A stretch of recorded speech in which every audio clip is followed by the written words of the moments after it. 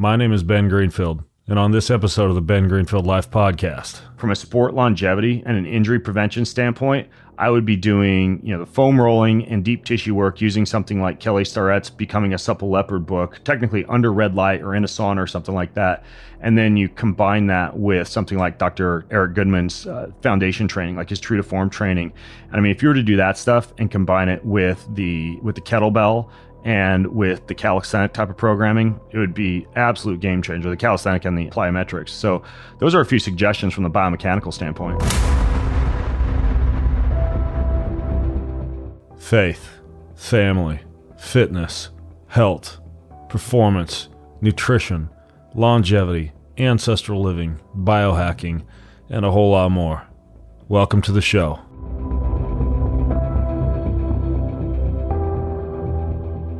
Let's talk probiotics. You may have glutes, you may have abs, but what about your gut or your inputs and outputs? What you put into your body affects, for lack of a better word, your poop. The truth is we could all be pooping better, I think. Taking a daily probiotic and prebiotic is one of the game changers in this poop department. Enter Seed. Pretty good name, pretty good website. They're at seed.com. Don't know how they scored that URL, but it's pretty good. Seed makes what's called a DSO1 Daily Synbiotic, 24 clinically and scientifically studied probiotic strains not found in yogurt and most supplements or fermented foods or beverages, specifically designed for easy poops and gut health. They've got a fully sustainable monthly refill system, packaging designed to be gentler on the planet, refillable glass jar, compostable bio-based pouches, ecological paper made from algae that would otherwise damage fragile marine ecosystems, and green cell foam made from corn that you can watch dissolve in water or eat. Seriously, it's like the most sustainable company on the planet. And perhaps more importantly for you, did I mention easy poops? So it's called Seed. And like I mentioned, seed.com, but go to seed.com/Ben. Because if you go there, you can use code BEN15 to get you 15% off your first month of Seed's Daily Synbiotic. That's seed.com/Ben, SEED.com/Ben, and use code BEN15 for 15% off your first month. All right, what's the problem with wine today? Well, wine is highly processed, just like our food. I like wine just the same as you probably do. I drink a glass of wine almost every evening. But here's the problem. 3 giant wine companies sell over 50% of the wine in the U.S., Over 76 additives are currently legally approved for use in winemaking. We're talking dyes, thickeners, and GMO yeast.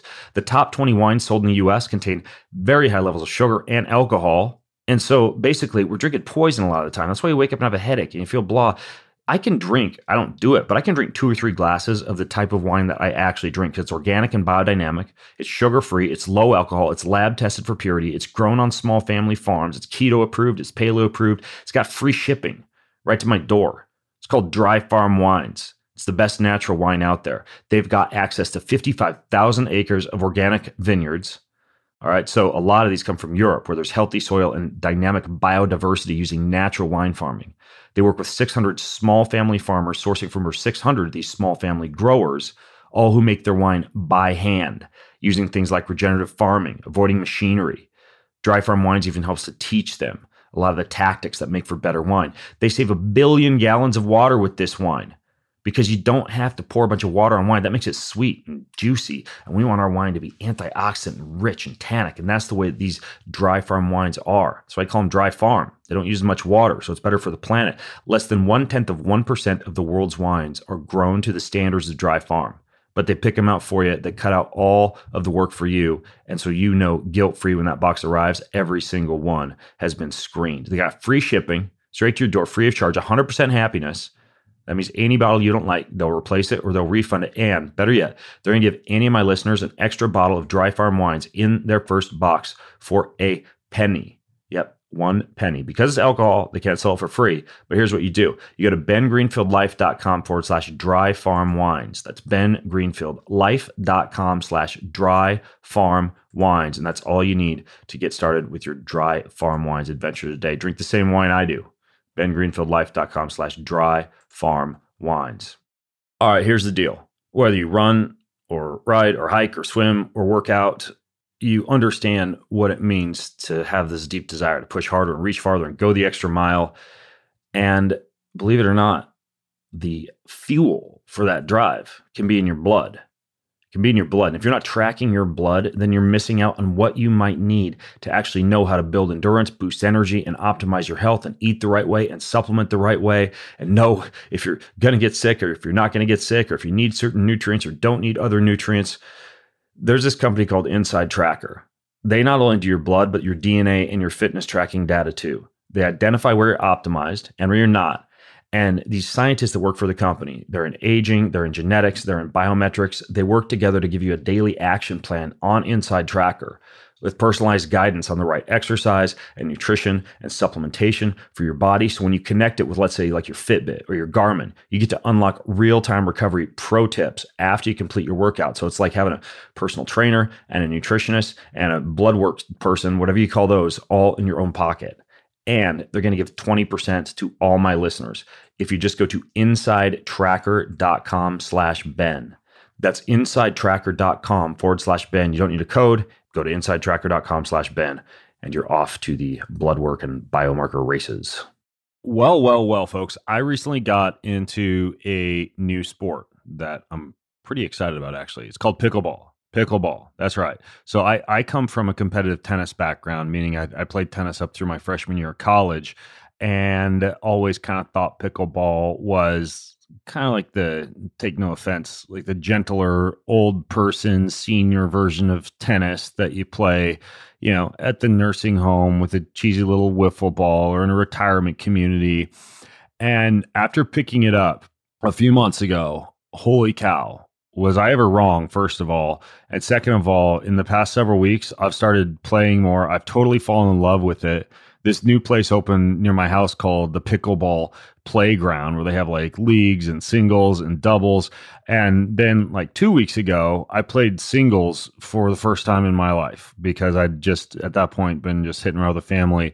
And I am absolutely enamored with it now. It's like the ultimate combination of reaction time and speed and power and mental and physical chess and like everything I'm looking for in a new sport, especially as I get older and I'm tackling new categories and new things to learn. Now I know why it's, I think, the fastest growing sport in America.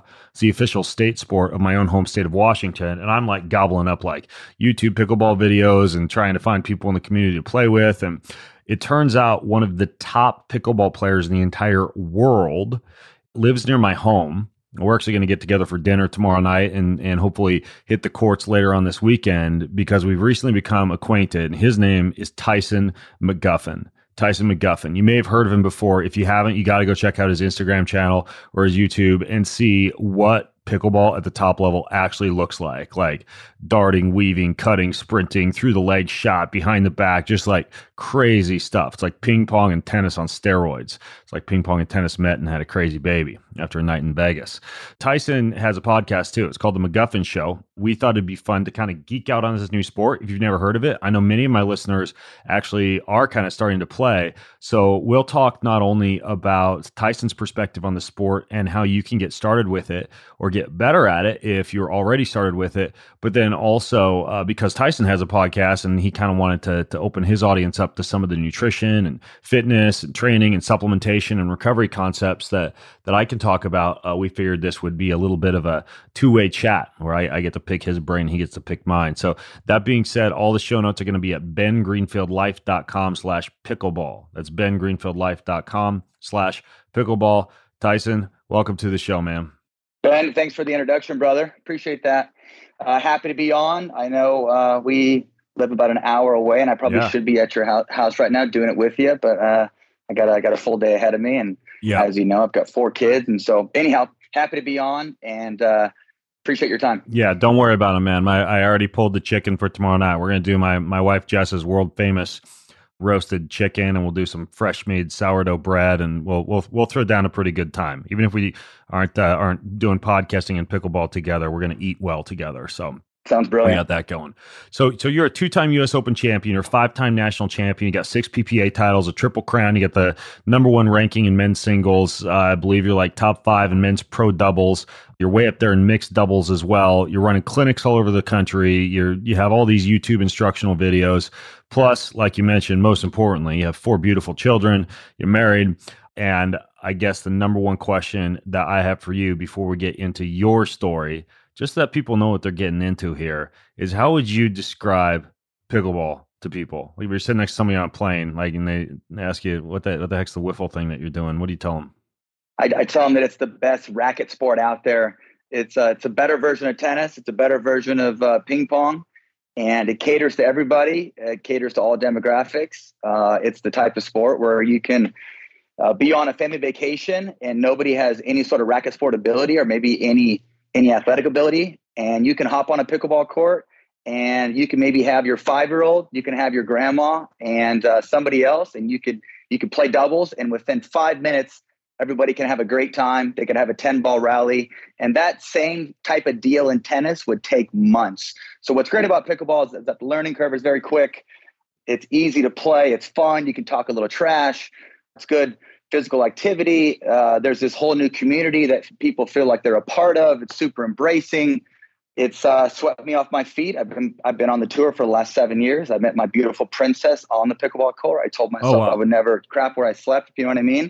And it just worked out where I met my princess. She was in my pickleball 101 class. I had moved to Coeur d'Alene, Idaho, and this is about 4 or 5 years ago. And she took my 101. She took my 102, and then I took her on a date. A pickleball date. Pickleball date. But no, it's a beautiful sport. We see a lot of racket sport athletes making their way over. It's a perfect sport for, people that are 50 plus that maybe play tennis or play golf, and maybe they can't play tennis anymore because they can't move on a court that's 72 by 36, or maybe they can't play racquetball anymore because their shoulder's blown out, but they can come on a pickleball court and play on a court that's 44 by 20 and have a great time, talk a little trash, hit some dinks, and meet a lot of great people. Yeah, I love how you say hit some dinks. There's like this whole new terminology as I'm having to get used to, like dinks and ernies and even like the entire history of the sport is intriguing. One person told me it was because the people who invented it had a dog named Pickles that would run around the court and chase the balls. And then I started looking into this. See, I do my research, Tyson. I do my research. Turns out that the people who invented it, one of them was like used to row crew, and the name of one of the boats that has a thrown together crew drawn at random from available rowers is called the pickle boat. And so they called it pickleball because they just kind of, as you just alluded to, grab a random group of ragtag folks, some of whom have played before, some who hadn't, but it's just so easy to pick up that they just throw a random amount of people on the court and play. And that's been my experience with it. Like, I've been throwing paddles in my bag when I travel. I just got back from Lexington, Kentucky. I found 2 friends who played. We went and hit the courts. I didn't have to bring all the tennis rackets and mess around with all the court reservations because the pickleball seems to always be open. And then 2 little wiffle balls, and you can take this anywhere. I mean, I can hit against the wall of the garage. I can get a little pop-up net in my backyard. Like, I was even playing pickleball on the ping pong table with my kids the other day. I just put that on Instagram, actually. And so it's one of those sports that seems to just like travel everywhere, which is awesome with minimal equipment. And again, like I said, the doubles component of it, and as you were just talking about, it's pretty fun. It's pretty social. It's kind of fun to get some folks together. But dude, singles is freaking athletic. Like with doubles, I got into doubles because my knee was kind of hurting, especially when I'd play the space of a tennis court. When I got into pickleball, I could play doubles for hours and just have no pain anywhere. And then I started playing singles, and it's a whole different ballgame in a good way. Like, it's just power and it's speed and it's reaction time. And so now I'm like, holy cow, I got to start to get more fit if I want to play singles and really start to get into this. Because I like to, when I pick stuff up, I like to get pretty serious about it. But I'm curious for you, when you came into the sport, were you actually an athlete already, or how'd you actually get into pickleball in the first place? Yeah, so I'm the youngest of 7. I grew up in a wrestling family. My dad was a wrestling coach for about 40 years. I broke my dad's heart my senior year because I had a wrestling scholarship and I had a tennis scholarship. I ended up taking a tennis scholarship. Yeah, played a couple years of junior college tennis, played some pro tennis, and then came to the dark side in about 2015. There was a gentleman at my tennis club.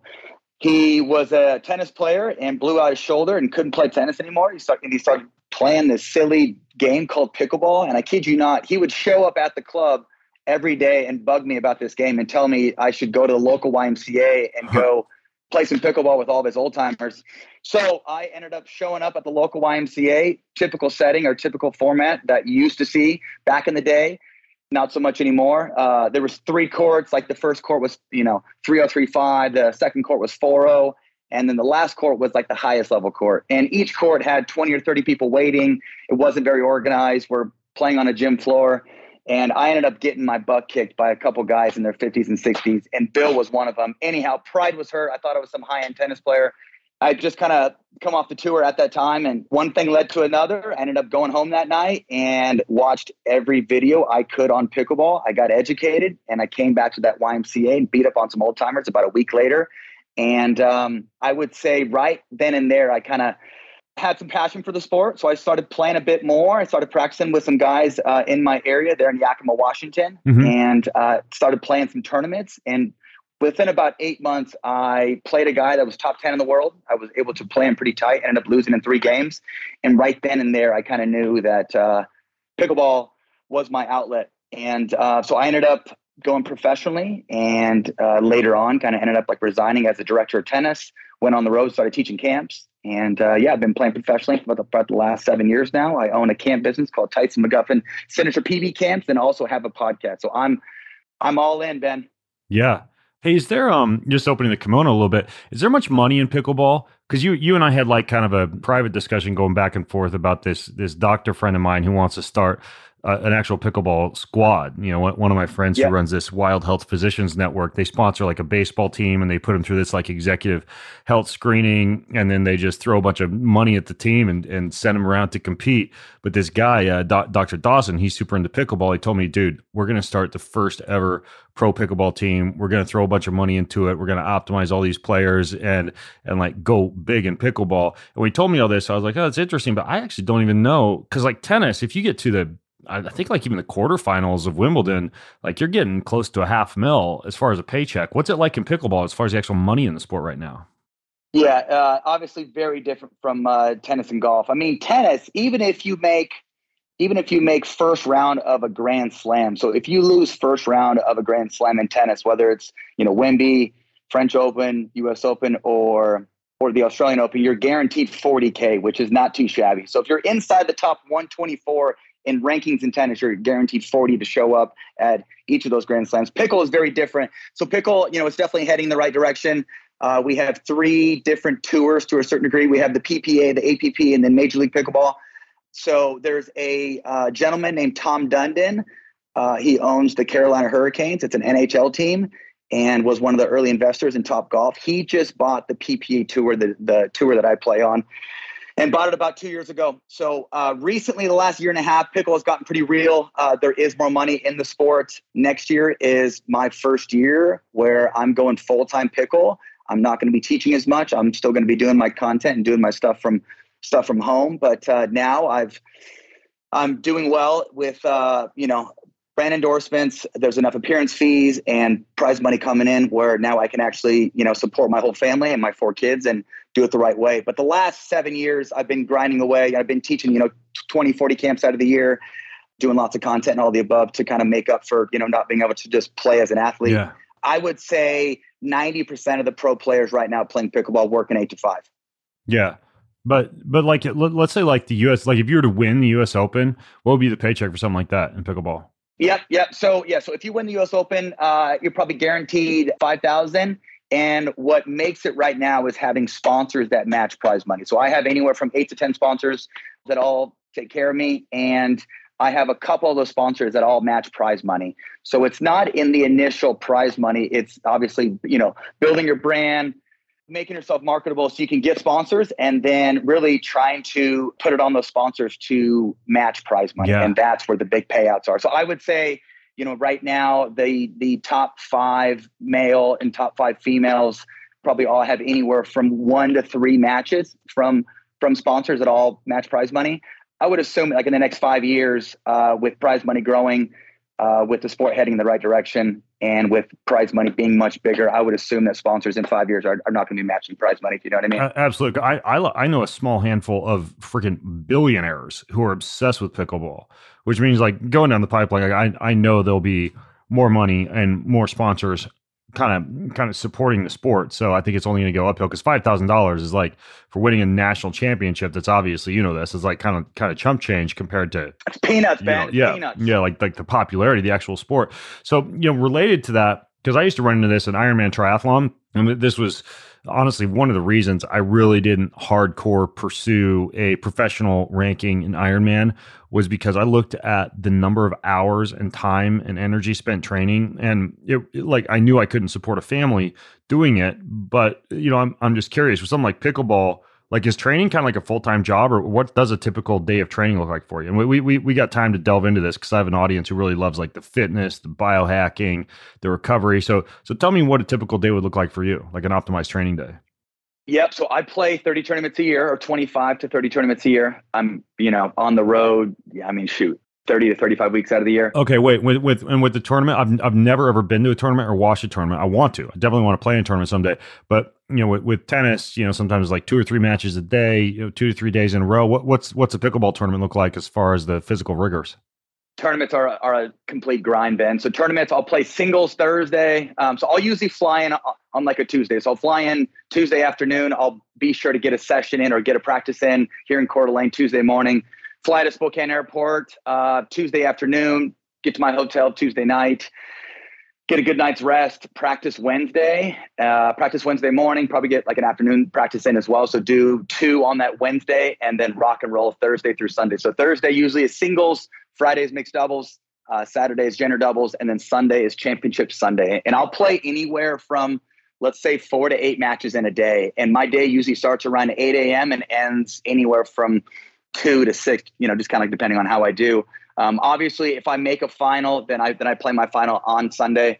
Yeah, so when I'm home, I'm usually home for like a week or so. We do have a little 4 to 6 week break during the summer, and I usually use that time to get my ass in the gym and get very aggressive with strength training, functional training, mixture of boxing, cardio. But yeah, so like an average day to me, I'm waking up at 5. I usually get in my hot tub around 6. Crank out all my emails and get all my social media stuff done from like 6 to 6:45, get a nice little sweat in the hot tub. I just ordered a cold plunge as well. So once that cold plunge gets here, I'll be doing some hot and cold in the morning. I'm usually out the door by 7, practicing from 7 to 10. Directly after practice, I'll go work out. I have a guy locally. His name's Craig Feisner, ex-MMA guy. I'm a big UFC fan and obviously used to wrestle back in the day. So I'll go see Craig. Craig has a gym in Coeur d'Alene. It's called CDA One-on-One Fitness. And I'll usually spend about 2 hours with Craig. And like I mentioned, we'll do a mixture of interval training, functional training, band work, cardio, boxing. But usually big thing for me is core, hand speed, foot speed, and then making sure that my gas tank is up to par, right? Yeah. Yeah. And then directly after that, I will go back and do a second practice. Maybe it's from 1 to 3.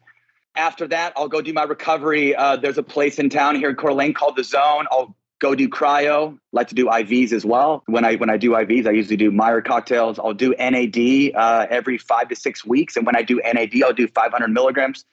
I'm also the brand ambassador of Beamer. I use Beamer morning and night. It's a medical device you lay on that helps with blood flow and helps with mental clarity, sleep, recovery, all that good stuff. I also use compression boots. I use compression boots morning and night. I'm kind of all in. So usually it's practice in the morning, workout, back to practice, and then get all my recovery stuff in. Yeah. Wow. You're actually doing a lot of stuff to stay put together. It doesn't surprise me at all. But as far as like a typical weight training routine, are you doing a lot of like high rep, low resistance, high weights, more power based exercises, kettlebells, bands, or just a mix of everything? Mixture of everything. Yeah. During in between tournaments, high reps, low weight. If I have, that little break, kind of in between season that I have 4 to 6 weeks to work with, and I'll go higher weight, lower rep and try to build some muscle. But, usually in between tournaments, it's more so just trying to maintain, right? Yeah. Yeah, that makes sense. Wow. So it's pretty rigorous. And what about the diet? I just subscribed to Pickleball magazine, so I've got that. I've hit the pickleball playground, like I mentioned, and don't really see much as far as like you walk into CrossFit sometimes. It's the fridge with the primal bars and the done for you, I don't know, quinoa bowls with salmon and all that jazz. But in pickleball, is it just kind of like old school, kind of like tennis is, where like if I walk into a tennis club, it's like Gatorade, power bars, and like some low-fat scones, and then wine and beer for people to socialize with afterwards. In pickleball, is there like any type of nutrition or dietary trend right now? I would say, some of the top players are doing it right and definitely dieting the right way. For myself, I try to stay away from sugar, stay away from bread, stay away from fried food. If I could just stick to smoothies in the morning, taking my supplements, I usually do 2 protein shakes a day, morning and night, and then protein and veggies. That's kind of my go-to. So I try to be as clean as I can, whether it's dieting, practicing, recovery. I try to do everything at the best of my ability, if you know what I mean. Yeah. Yeah. That makes sense. So are you doing anything like macronutrient tracking, like low carb or keto or carb loading or anything like that? None of that yet. No. Once I get working with someone like yourself, I can definitely start improving in those areas. Yeah, I actually want to delve into that in a little bit, because I think we can kind of tear down your supplement, your nutrition routine, and kind of get into asking your questions. But before we get into the nitty gritty of how to train, how to eat, different supplements that might come in handy, etc., a few more practical questions regarding pickleball. First of all, let's say somebody wants to get into this sport. I know there's a bunch of apps that let you find a court and somebody local to play with. I know there are magazines like Pickleball magazines. There's books out there. If somebody's listening in and they either just got started or have no clue where to start, what's the best way for somebody to get started in pickleball? Best way to get started is you can go to usapa.com, get signed up as a member, check to see where there's courts at. So I would say, first and foremost, go to USAPA. That's the governing body in pickleball. They can give you lots of information and lots of resources about how to kind of get involved. There's local parks everywhere, Ben. And the great thing about pickleball is that, just like what you mentioned earlier, you can simply just show up at a park, find some people that are super embracing, whether they're high level or low level, and just jump on a court. And that's the beauty of this sport, brother. Yeah, that's what I've experienced too. You can just jump on, even if you're not that great. Like, everybody seems super nice, and they just welcome you right onto the court. So I did download an app recently that got recommended to me. Let me grab my phone here. I'll tell you which one it is. But it apparently lets you look for courts, look for players. Pickle Play. Yes, and Pickle Play. Wasn't sure if you were trying to use that as a plug or not. Well, thank you. I wasn't. Are you involved with it? Yeah, so I'm actually the brand ambassador of Pickle Play. Oh. Pickle Play is an app where you can find level-specific play in your area. You can find courts. You can set up leagues. There's a text chain in the app where you can talk to people in there. So yes, if you want to get involved in pickleball, or if you want to, find courts or find people to play with, please check out Pickle Play. It is owned by a couple in Indianapolis, and their names are Blake and Alex Renaud. They have a couple of kids that are very friendly with my kids, and they're great people. So check out Pickle Play today, please. Okay, cool. I've got it downloaded. I'm going to be messing around with it later on today. And then my other question is, so I'm busy.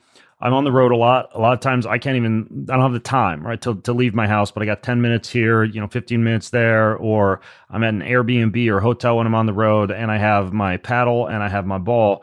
What kind of things could you do if you couldn't get to the court that would still make you a better pickleball player? Like, are there certain drills that you could do in a small space, or things that even if you can't make it to the courts can allow you to continue to evolve? And like this is related to, like, I used to get frustrated because I bow hunt, and shooting the bow is pretty important. And I just obviously can't throw my bow into a suitcase everywhere I go. But I got a tip from a guy named John Dudley about how to take your bow handle and a string and use your release, and basically travel with a little bow and a string and a release, just to be able to practice your release and your form while you're on the road. And I even had like a downloadable track that would walk you through like how to breathe, okay, take your shot, visualize the animal, etc. And I could literally just practice shooting my bow in my hotel room without my bow. So kind of related to pickleball, what would be your tips if you can't make it to the court?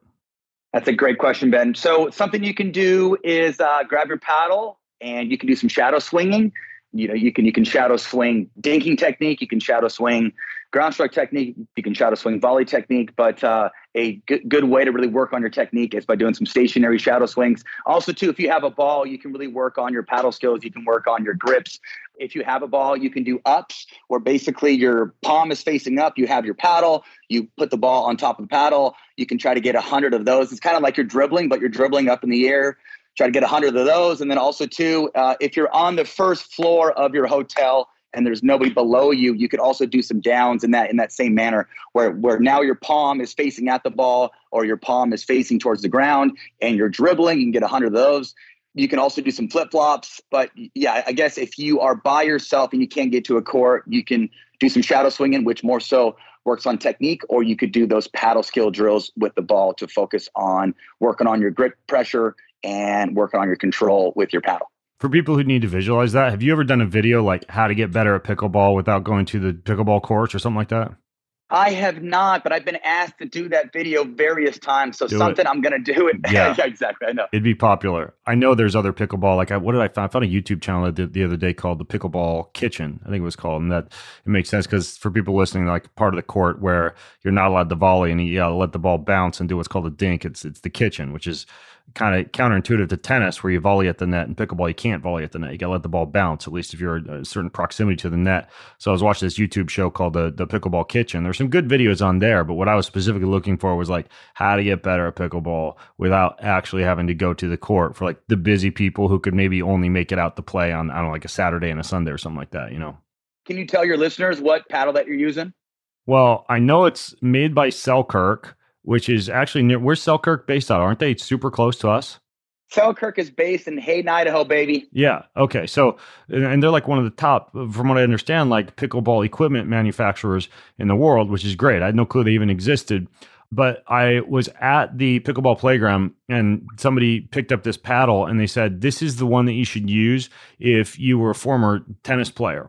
And so I picked it up and I messed around with it a little bit. And I think it was called like a Vanguard or something like that. And then I texted you and you sent me one. I think it has your name on it, but it's made by Selkirk. What's the actual make and model? Because I love it compared to like just the cheapo, like $10 Amazon one I was using.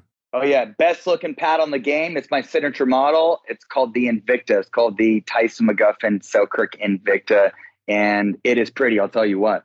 Why does the paddle matter? Like just we don't have to go deep into the science because I'm sure that people could just geek out on this for hours. But what are the main things that make like getting a better pickleball paddle a good idea?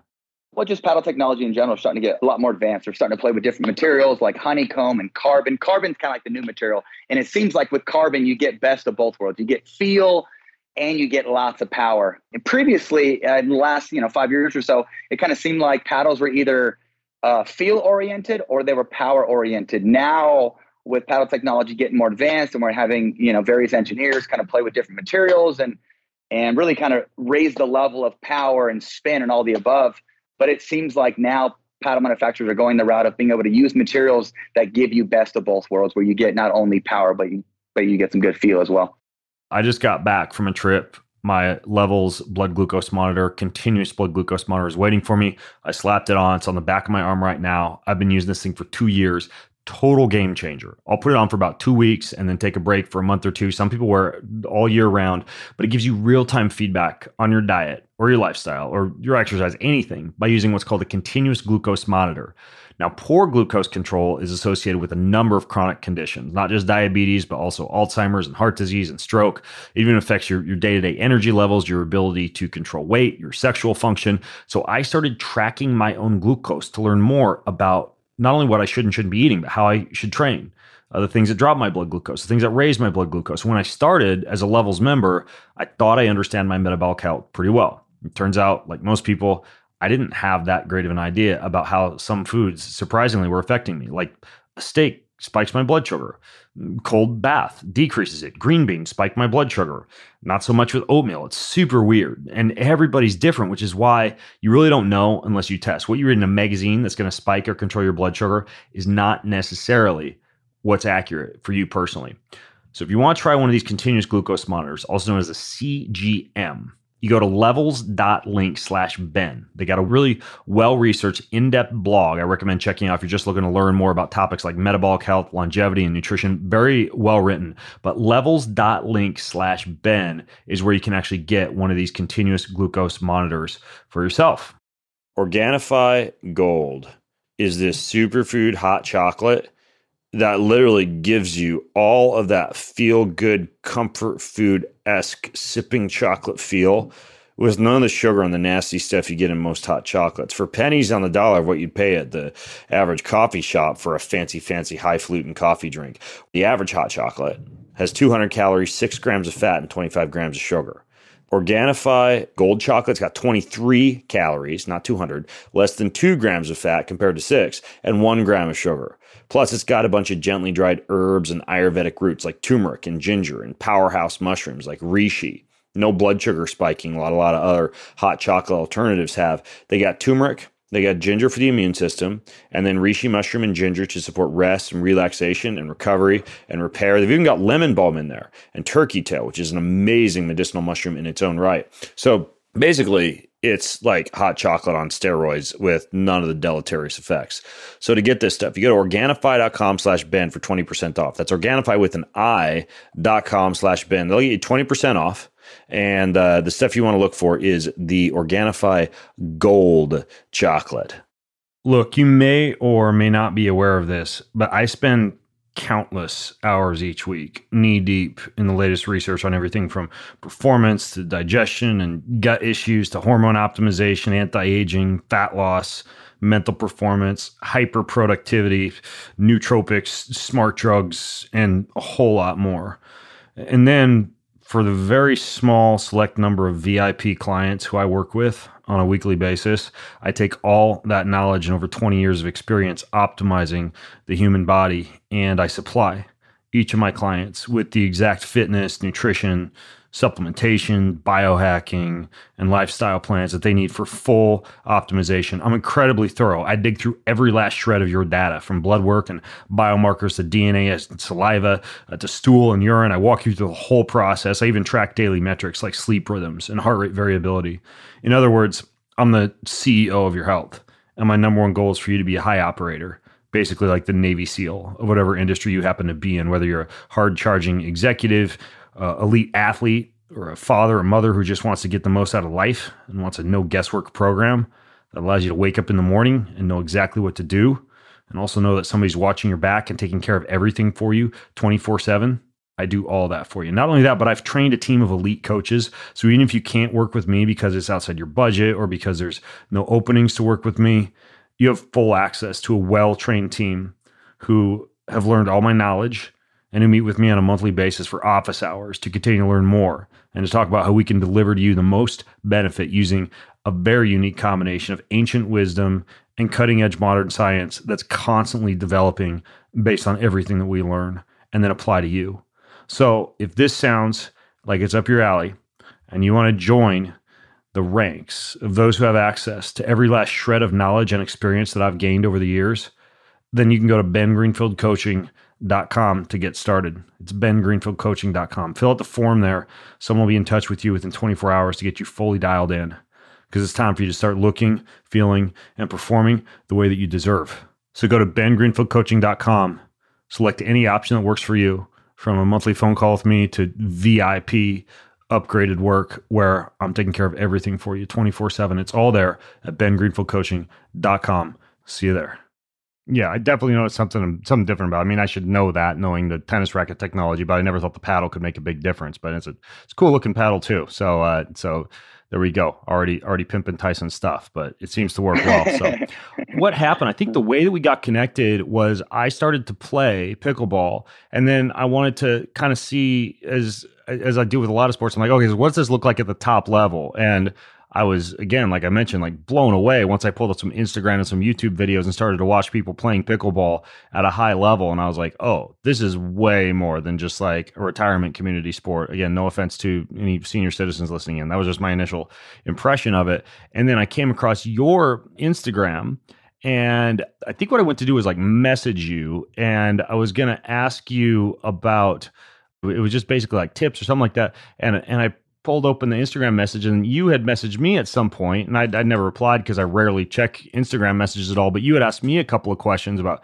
training or nutrition or something like that. And so then we wound up exchanging phone numbers, and we got together. We decided to do this podcast, but specifically, one of the things we wanted to get into was, of course, even though we've well established the fact that I'm not a pickleball expert or anything like that, but I am an expert in, human physiology and nutrition and biomechanics and kind of how to hack any sport when it comes to optimizing the mind and the body.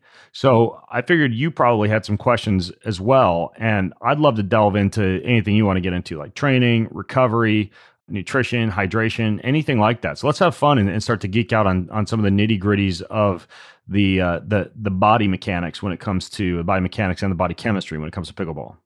Okay, so I guess just looking at the movements and the biomechanics of pickleball, what sort of training program would you put together for a top pickleball athlete? Yeah. So it's interesting because, a lot of times these days I'm recommending that people who want to like stay fit for life do a combination of very super slow training, like single set exercises to exhaustion, like full body, like chest press, row, shoulder press, pull down, squat, deadlifts, single set to failure to exhaustion, and that's like 20 to 25 minutes, 3 times a week, and then do lots of walking and throw some calisthenics in here and there. And that's like what a lot of people are doing now, just because it's more like the anti-aging and longevity routine. But then if you pivot and you look at more of an athletic routine, there's some definite differences. So the main thing with something like pickleball is that you want a high amount of power and fast twitch muscle fiber capacity without necessarily excess slow twitch muscle fiber, which is why a lot of tennis players won't run any longer than like a mile because, case in point, I used to be able to dunk a basketball in college, and now I can barely grab the rim because I switched to endurance sports like Ironman, for example, and I developed a lot of slow twitch muscle, but it's not as explosive or fast or powerful as fast twitch muscle. So you almost want to avoid a lot of like the advice about, take 15,000 steps a day, hit the treadmill now and again, or the elliptical trainer, and, do a lot of chronic cardio, or even some of this super slow training, which is technically more of the slow twitch muscle fibers. You instead want to focus on power. And I think at the top of the totem pole, when it comes to power and athleticism, and kind of like the secret sauce that I wish more power and speed-based athletes knew about, would be the kettlebell.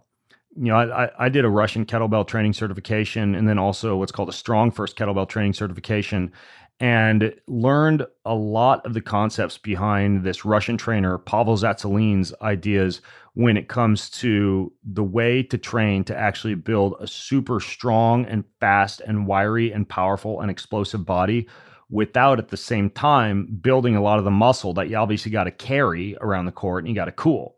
And so, if people were to Google you and look at your body, you've got like this kind of like this fast twitch, almost like the way that you'd see like a power lifter, right? Like small, wiry, explosive, and fast.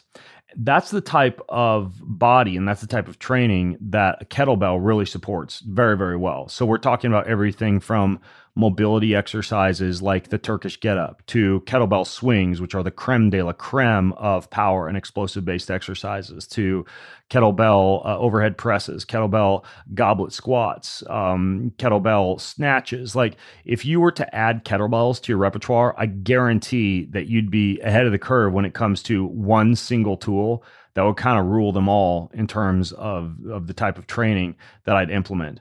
The other thing that I would consider, and you probably already do a lot of this, would be the inclusion of just a ton of plyometrics, box jumps, lunge jumps, clap push-ups, and even like, kipping pull-ups, any of those type of really quick, powerful exercises that involve mostly like, calisthenic-based moves.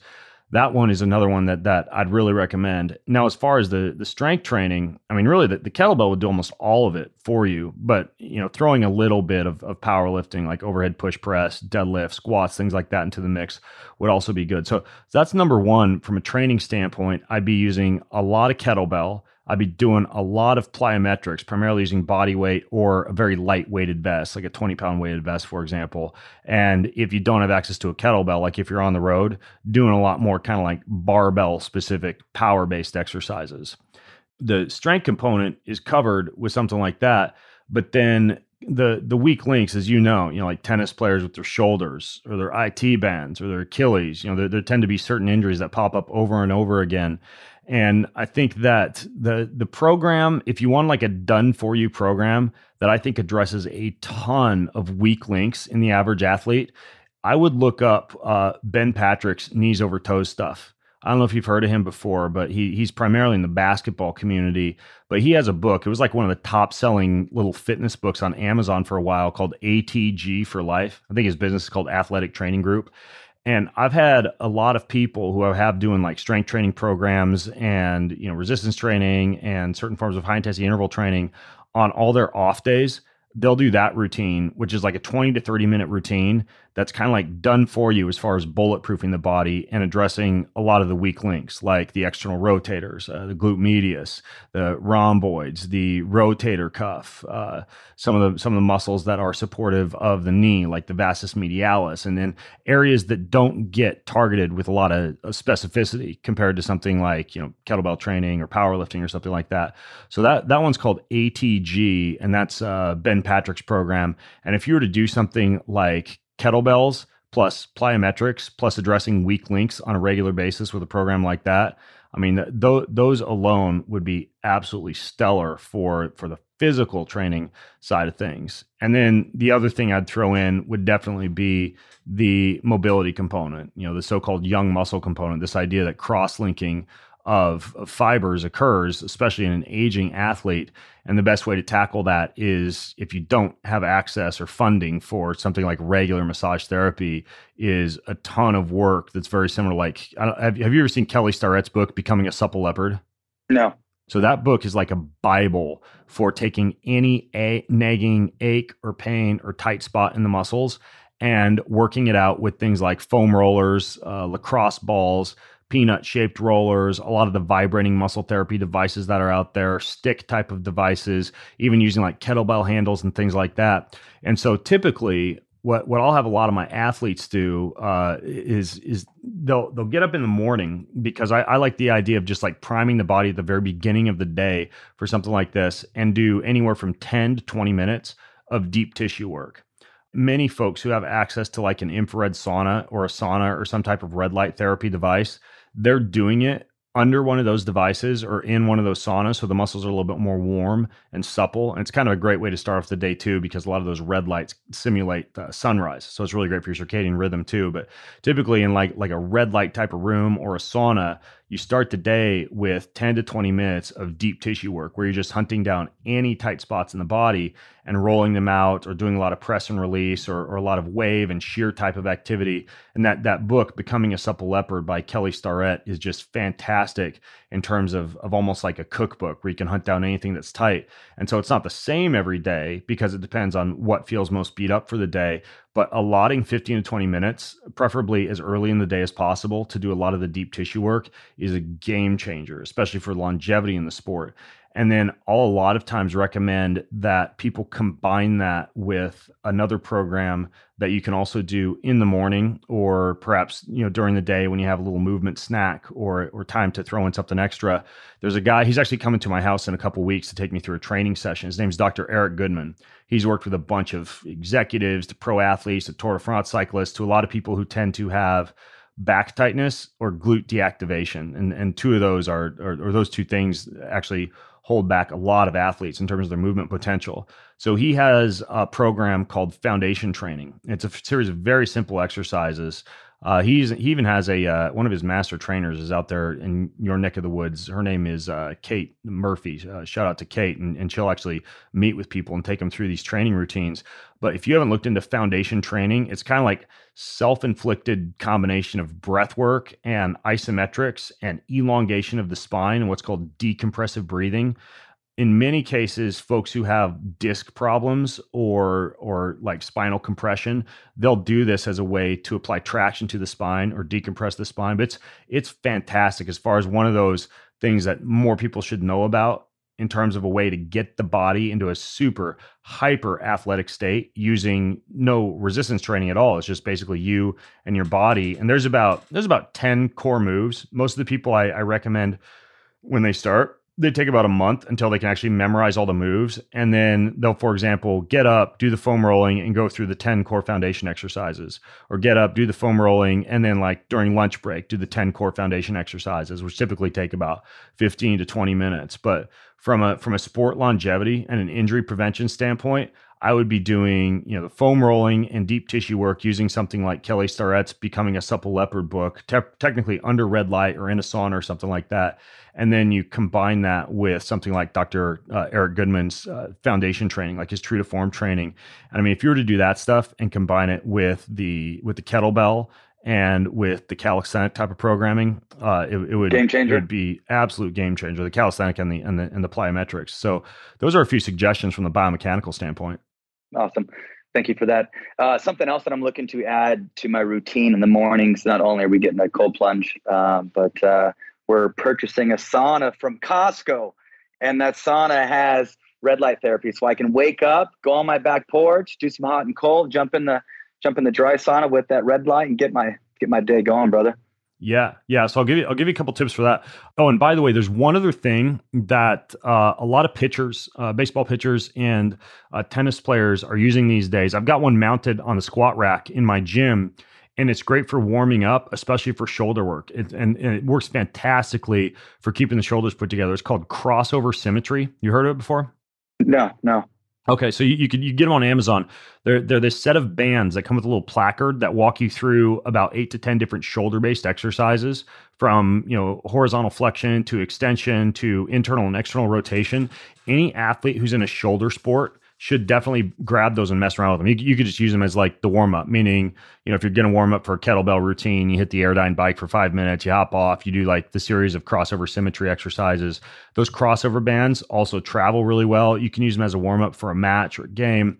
That's another one that I forgot to mention that I would definitely consider throwing in the mix. For the heat and the cold component, a lot of athletes, I think, get a little bit nervous about this idea that's getting thrown about right now.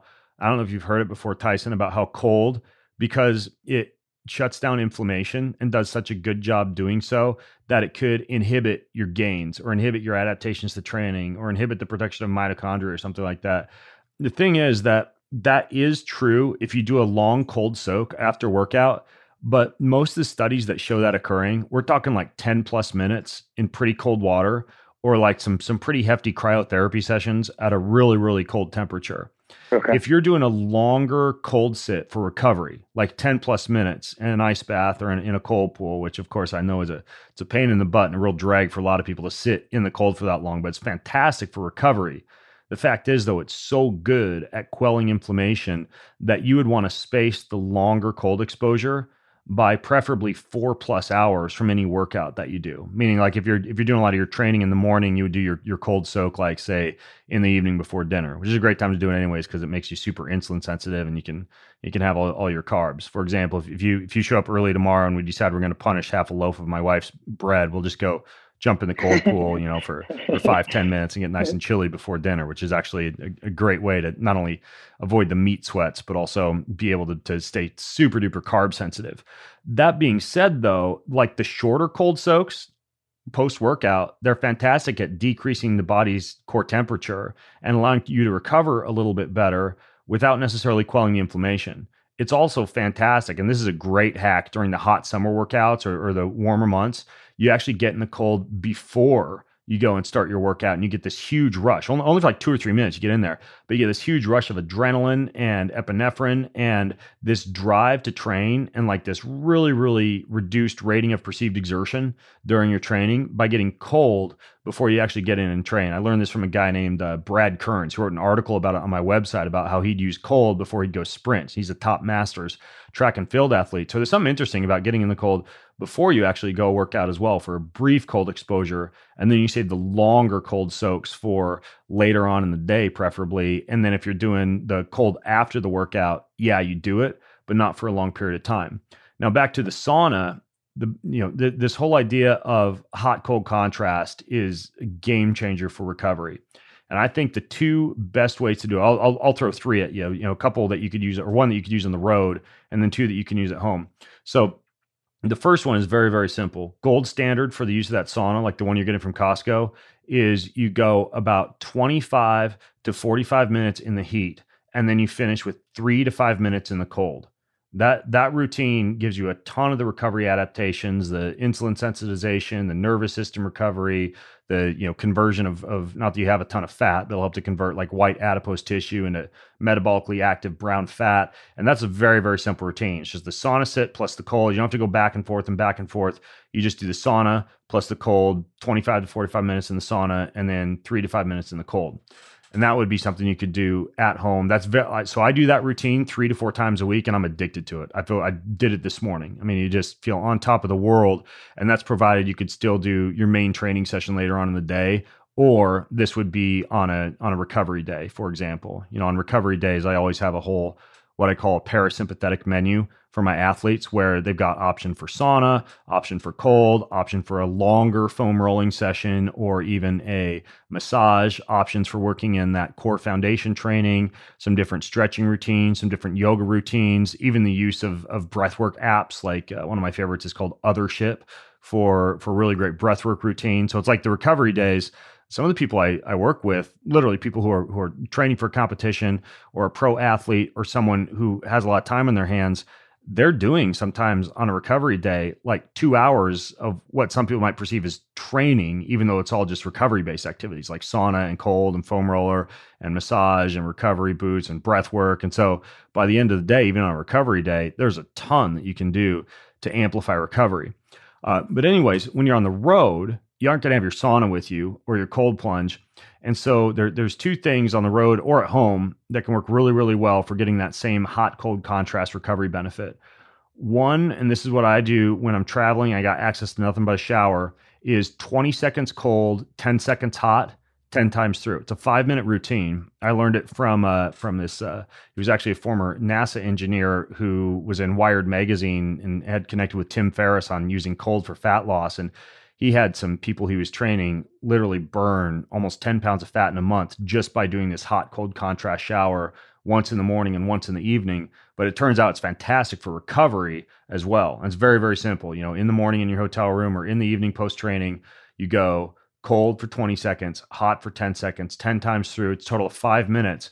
And the amount of blood flow and recovery and removal of metabolic waste products from the muscle is fantastic when you do something like that. The other one is more of an immersive routine, but this would be one to do on a recovery day. And I'll do this typically 2 or 3 times a month for recovery. And it works so well. And sometimes I'll do it with friends where we'll just be chatting and socializing while we do this. And again, maybe, if we have time, I could take you through this one tomorrow because I got a hot tub right next to my cold pool.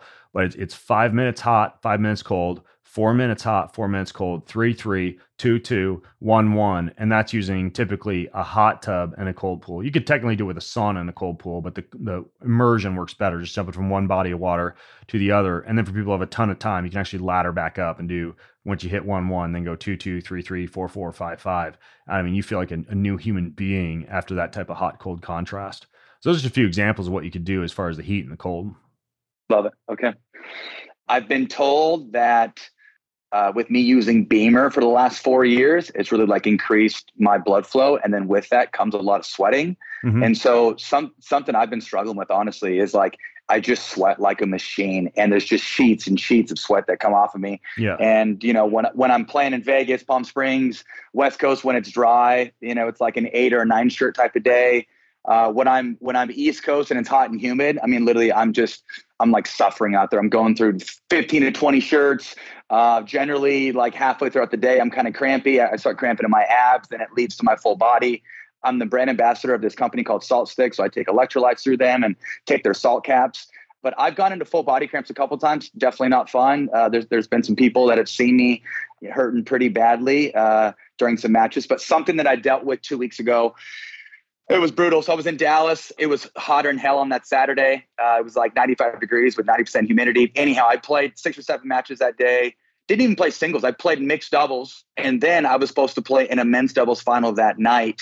I could tell throughout the day, like anytime, I don't know. It's funny. There's like certain days where I can tell I'm going to cramp early, but I'll start feeling like my gas tank does not feel endless. It feels like I'm kind of hitting a wall like early in the day. It's almost like a heat stroke comes on where I start seeing particles in the air, like my vision gets blurry, like the back of my neck starts getting like a little tingly. Anyhow, that given day, I ended up going into full body cramps and couldn't play my finals match and had to go back to my hotel, got a mobile IV nurse to come over and give me an IV. I ended up getting pretty nauseous as well. Anyhow, I was in full body cramps and I was dying. I guess, is there anything you could suggest that would help with my cramping? Yeah, absolutely. I got a few ideas. So first of all, it's actually pretty rare that cramping is due to a loss of electrolytes and dehydration during the actual match or during the actual play. As a matter of fact, if you look at like professional marathoning, the majority of athletes who log the fastest marathon times, when they cross the finish line, they're actually the most dehydrated of the bunch, and have lost the most body weight. Whereas the people who wind up in the medical tents are typically the ones at the back who are drinking too much water and Gatorade and, develop something called hyponatremia. And yet there's kind of like this myth that's pervasive that's not really helped out too much by folks like, the Gatorade Sports Science Institute and sports drinks manufacturers, that the number one cause for cramping is a loss of hydration electrolytes that needs to be replaced during competition. The fact is, it's usually the things that you've done leading up to competition that put you into a state where you're going to be more prone to cramping. And there's a few different things to bear in mind. First of all, the number one reason that folks cramp is due to what's called an alpha motor neuron reflex.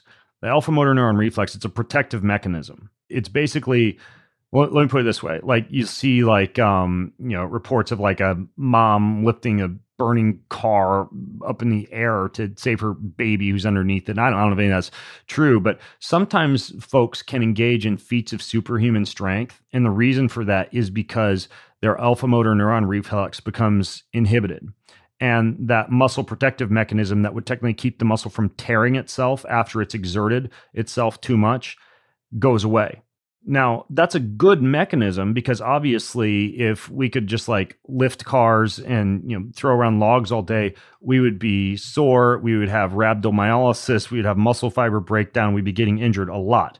Very strong creatures, pound for pound compared to humans, like gorillas and monkeys, for example, they don't have as much of that reflex, as much of that inhibitory reflex. So they have what might be considered almost superhuman strength, like the average chimpanzee. But what they don't tell you is those type of primates also tend to tear muscle fibers, rip muscles off of joints, cramp, and get all sorts of, they don't cramp. They basically damage the muscles. And that's due to the lack of that reflex. Whereas in humans, we have this protective mechanism called a cramp, where the muscle will seize and cramp up before you get to the point where you can actually tear it or damage it. And the reason that protective mechanism kicks in most often is because folks are asking their bodies to do something in competition or in racing or in match play that they haven't asked their bodies to do in training. Now, even though that's the number one cause for cramps, like not being physically prepared from a training standpoint for what it is your body's about to experience, that's actually a very rare reason for cramping amongst the pro athlete population like you. Because you obviously train your butt off. It's not like you're one of those people who's like jumping into a marathon with very little training and trying to, run 26 miles and then cramping because your muscles are trying to protect themselves because you're asking them to do something that they haven't had to do in training. However, I just want to make sure that folks know that the physical preparedness and the lack of physical preparedness is typically the reason that you would cramp during an event. And that just means you ask your body during training to engage in some efforts that are similar to what it's going to experience during competition. That's back to why I recommend the powerlifting and the kettlebells and the plyometrics and the explosive training for somebody like you or anybody who wants to get good at this sport. So let's shove that aside for a second, because let's just say you're training properly and it's not because you have a poor training program. Well, a few of the other reasons for cramping would, first of all, top of the totem pole is a magnesium deficiency that's built up for weeks or months leading up to competition. Most athletes don't take enough magnesium. It's the number one electrolyte or mineral that's responsible for cramping during sports. And that's an easy fix. You keep a bottle of transdermal magnesium or topical rub-on magnesium by your bedstand at night when you travel, when you're at home, and you just rub that into as many muscles as you can, particularly focusing on the ones that tend to cramp most often. And that gets absorbed very well. It goes straight into the muscle, and you combine that with some type of oral magnesium supplementation. Now, for the transdermal, there's some great, I think two of the better companies out there. One's called Symbiotica. It's spelled with a K, Symbiotica. They do a really good transdermal spray on magnesium. Another company called Ancient Minerals, they have a really, really good transdermal magnesium lotion, and you can just apply that right before you go to bed. You could technically apply it pre-competition, but the problem is it's a little bit of a muscle relaxant. So I would instead do it before bed. And then I think one of the better forms of magnesium out there right now is by a company called Bioptimizers. They have one called Magnesium Breakthrough. And you can take about anywhere from 3 to 6 of those capsules before you go to bed at night. The nice side effects is they're also a little bit of a stool softener, so you can go to the bathroom easier in the morning. But magnesium would be one big one to focus on. That in addition to a lot of the trace minerals that the average sports drinks, and I think you're supplemented by some electrolyte companies, right? Correct. Salt stick is the main one. Okay. Yeah. So salt stick is good. I mean, that's a full spectrum mineral supplement. So you're probably getting what you need from that. I think that top of the totem pole for minerals is something called Quinton, Quinton. You could probably throw in a little bit more of that, like in your morning glass of water, and you should be doing like a giant mason glass of water every morning when you get up anyways. But I do that giant mason glass of water in the morning. I put a few things in it. I put hydrogen tablets in it because those are a selective antioxidant that are just fantastic for quelling inflammation and allowing you to recover a lot more quickly. I get them from a website called Water and Wellness. So I'll do like 3 of the hydrogen tablets. I'll do 1 packet of this Quinton, which is it tastes like super intense seawater, but you'll know as soon as you taste it, like, oh, there's like salt and then there's salts. This literally tastes like I'm drinking seawater, but it'll build up your minerals so you can continue to use the salt stick, especially during competition. But I would supplement that with some of this Quinton in the morning in that giant mason glass of water. So you have hydrogen, you have Quinton. And then the other thing that I throw in there is this adrenal cocktail, because a lot of people, especially athletes who are training a lot, people who are stressed out, your adrenal glands on top of each kidney, they burn through a lot of minerals and a lot of vitamin C when you're stressed out. So this adrenal cocktail, it's like a powder. It's made by a company called Jigsaw Health. And you just put a giant heaping scoop of that powder in your giant morning glass of water with some Quinton and some hydrogen. And that's like the go-to tonic that you drink in the morning, and combined with the magnesium spray and the magnesium at night. So you're literally, for weeks and weeks leading up to every competition, topping off the mineral and the hydration and the magnesium levels to the point where you're at far less risk for cramping during the actual event.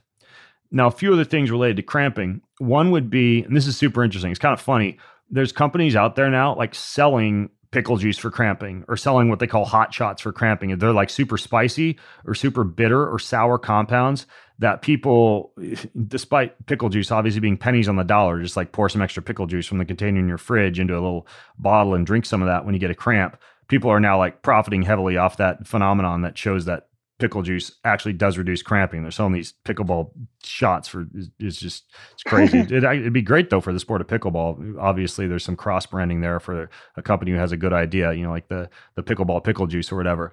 The interesting thing is that when you have the pickle juice, you don't even have to swallow it for the cramp to go away. You just taste something super salty, or like, let's say those salt sticks, if they're capsules, you can break them open and just taste them in your mouth. And that super salty taste is what actually sends a signal straight to the brain before the stuff can even get absorbed into the bloodstream, that causes a inhibition of that alpha motor neuron reflex that caused the cramping.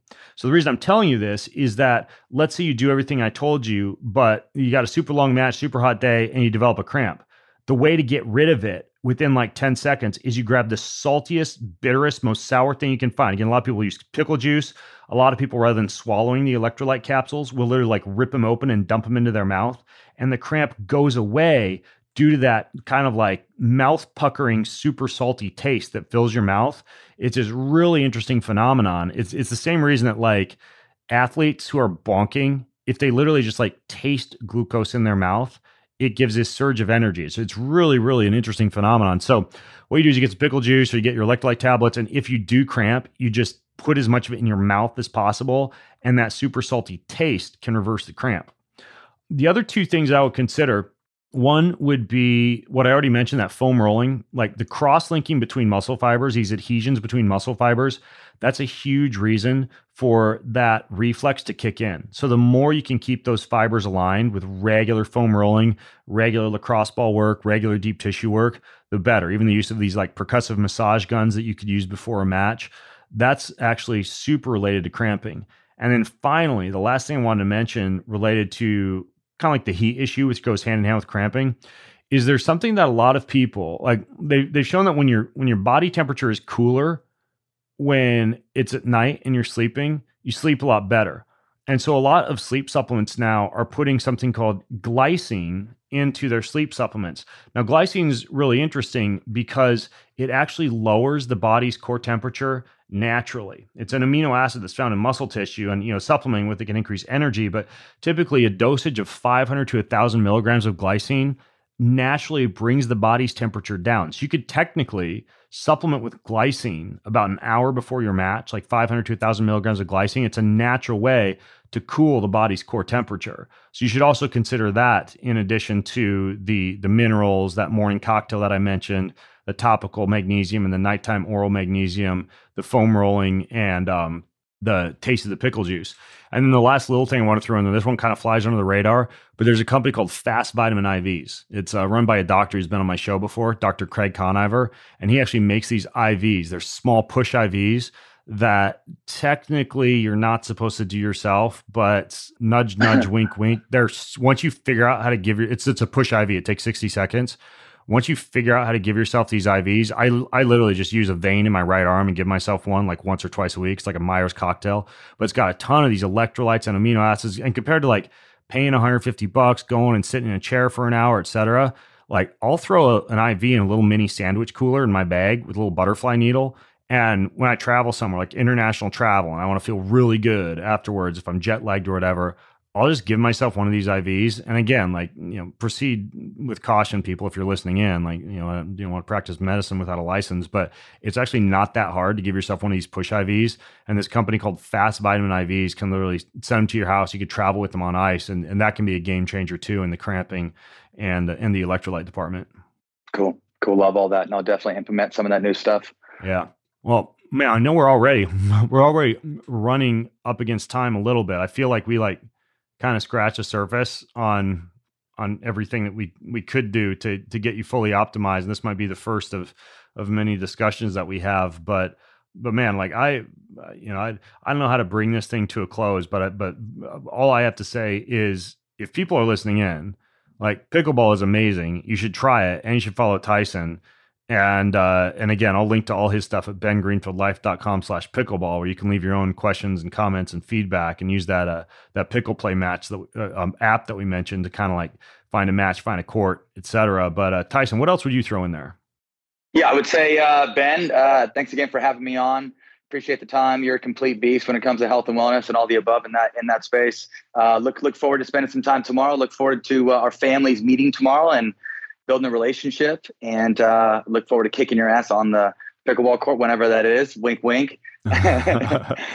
Yeah, I am too. I know I'm probably gonna tear something and cramp and be super sore if I ever actually do get a chance to play it. So you have to have a little mercy on me.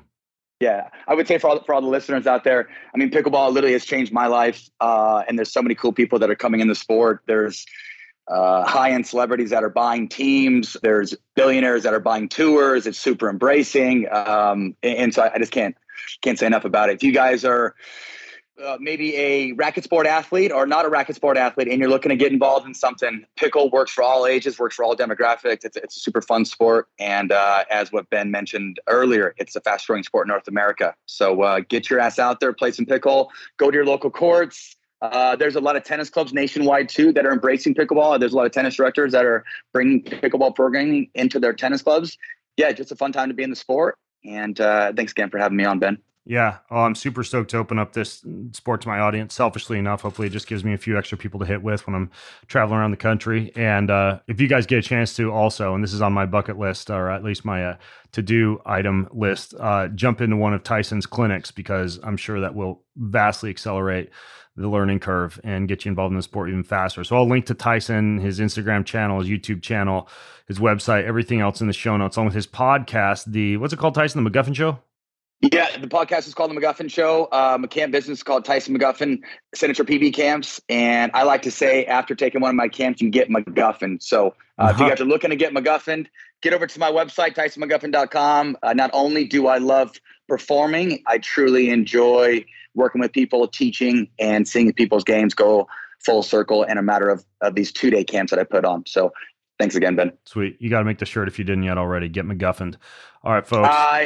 Of course I've made it. Okay. I was going to say, good. I'll have to get one. bengreenfieldlife.com/pickleball. It's where the show notes are. Leave your questions, your comments, your feedback over there. Until next time, I'm Ben Greenfield, along with the great pickleball master, Tyson McGuffin, signing out from bengreenfieldlife.com. Have an amazing week. All right. This is cool, but you want to pay attention because it's coming up right around the corner on Friday, December 2nd. you're going to get a chance to join me and some really powerful healing physicians down in Sarasota, Florida. This is a live event. It goes from 8 a.m. to 5 p.m. I'll be there. My friend and the brilliant former podcast guest, the Dr. Strange of Medicine, Dr. John Lawrence, is going to be there. HBOT USA, Dr. Jason and Melissa Saunas are going to be there with their hyperbaric oxygen therapy. Brian Richards of Sauna Space, Harry Paul, one of John's friends who I recently met, who's also an amazing healer, for an event that's super unique. It's all based around the elements: earth, fire, air, and water, with a ton of treatments and technologies and modalities and very unique biohacks that you're going to get exposed to during the entire event. Basically, what I mean by that is when it comes to air, you're going to learn about hyperbaric oxygen and ozone and air filtration, everything you need to know to upgrade your air. When it comes to earth, pulsed electromagnetic field therapy, earthing, grounding, a host of other ways that you can use the power of the planet to enhance your health, your sleep, your recovery, your muscle gain, your fat loss, a lot more. Water, you'll learn about proper water filtration, how to upgrade your water, hydrogenated water, structured water, basically soup to nuts, everything you need to know about water and how to apply it in your home, in your office, in your life. And then finally, fire. This is a fun one. Lots of cryotherapy, a little bit of ice too, breath work, inner fire practices, a ton of stuff when it comes to introducing the element of fire into your life. So this event is super unique. John and I have been working on it behind the scenes, and it has come together amazingly. There's even a VIP experience. If you sign up for the VIP experience, you could come 2 days early or stay a few days after the event. And basically, you will get all the medical protocols customized by Dr. John and his staff if you claim one of those 10 VIP spots. That'll include like IV methylene blue, laser treatments, John's really unique bliss release, which is basically an endonasal adjustment, which is essentially like a chiropractic adjustment through your nose for your entire skull, which if you've had TBI or concussion or allergies or things like that in the past, it totally reboots that entire system. There's going to also be ozone treatments, Myers IV cocktails, exosome treatments, IV laser, access to a CVAC machine, and John's entire facility is going to be at your beck and call if you got one of the VIP tickets. And then we're also probably going to have a little bit of a party later on in the evening after this event. The whole thing is going to be a pinch me, I'm dreaming, full on cutting edge of biohacking experience. And I'm just now letting the world know about it. So spots are going to fill up pretty fast. Space is limited, but if you want to get in now, here's how. You go to bengreenfieldlife.com/elements-event. That's bengreenfieldlife.com/elements-event. It's in Sarasota, Florida. Again, it's all day Friday, December 2nd. I would come in early and stay after if you just want to try out all the crazy modalities there. You know, I don't know how fast those VIP tickets are going to sell out, but either way, this thing is going to be absolutely amazing. I just can't wait. Like, I'm pinching myself. Can't wait to be on the plane to head down there and do this. So check it out. bengreenfieldlife.com/elements-event. And I'll see you there, I hope. More than ever these days, people like you and me need a fresh, entertaining, well-informed, and often outside-the-box approach to discovering the health and happiness and hope that we all crave. So I hope I've been able to do that for you on this episode today. And if you liked it, or if you love what I'm up to, then please leave me a review on your preferred podcast listening channel, wherever that might be, and just find the Ben Greenfield Life episode. Say something nice. Thanks so much. It means a lot.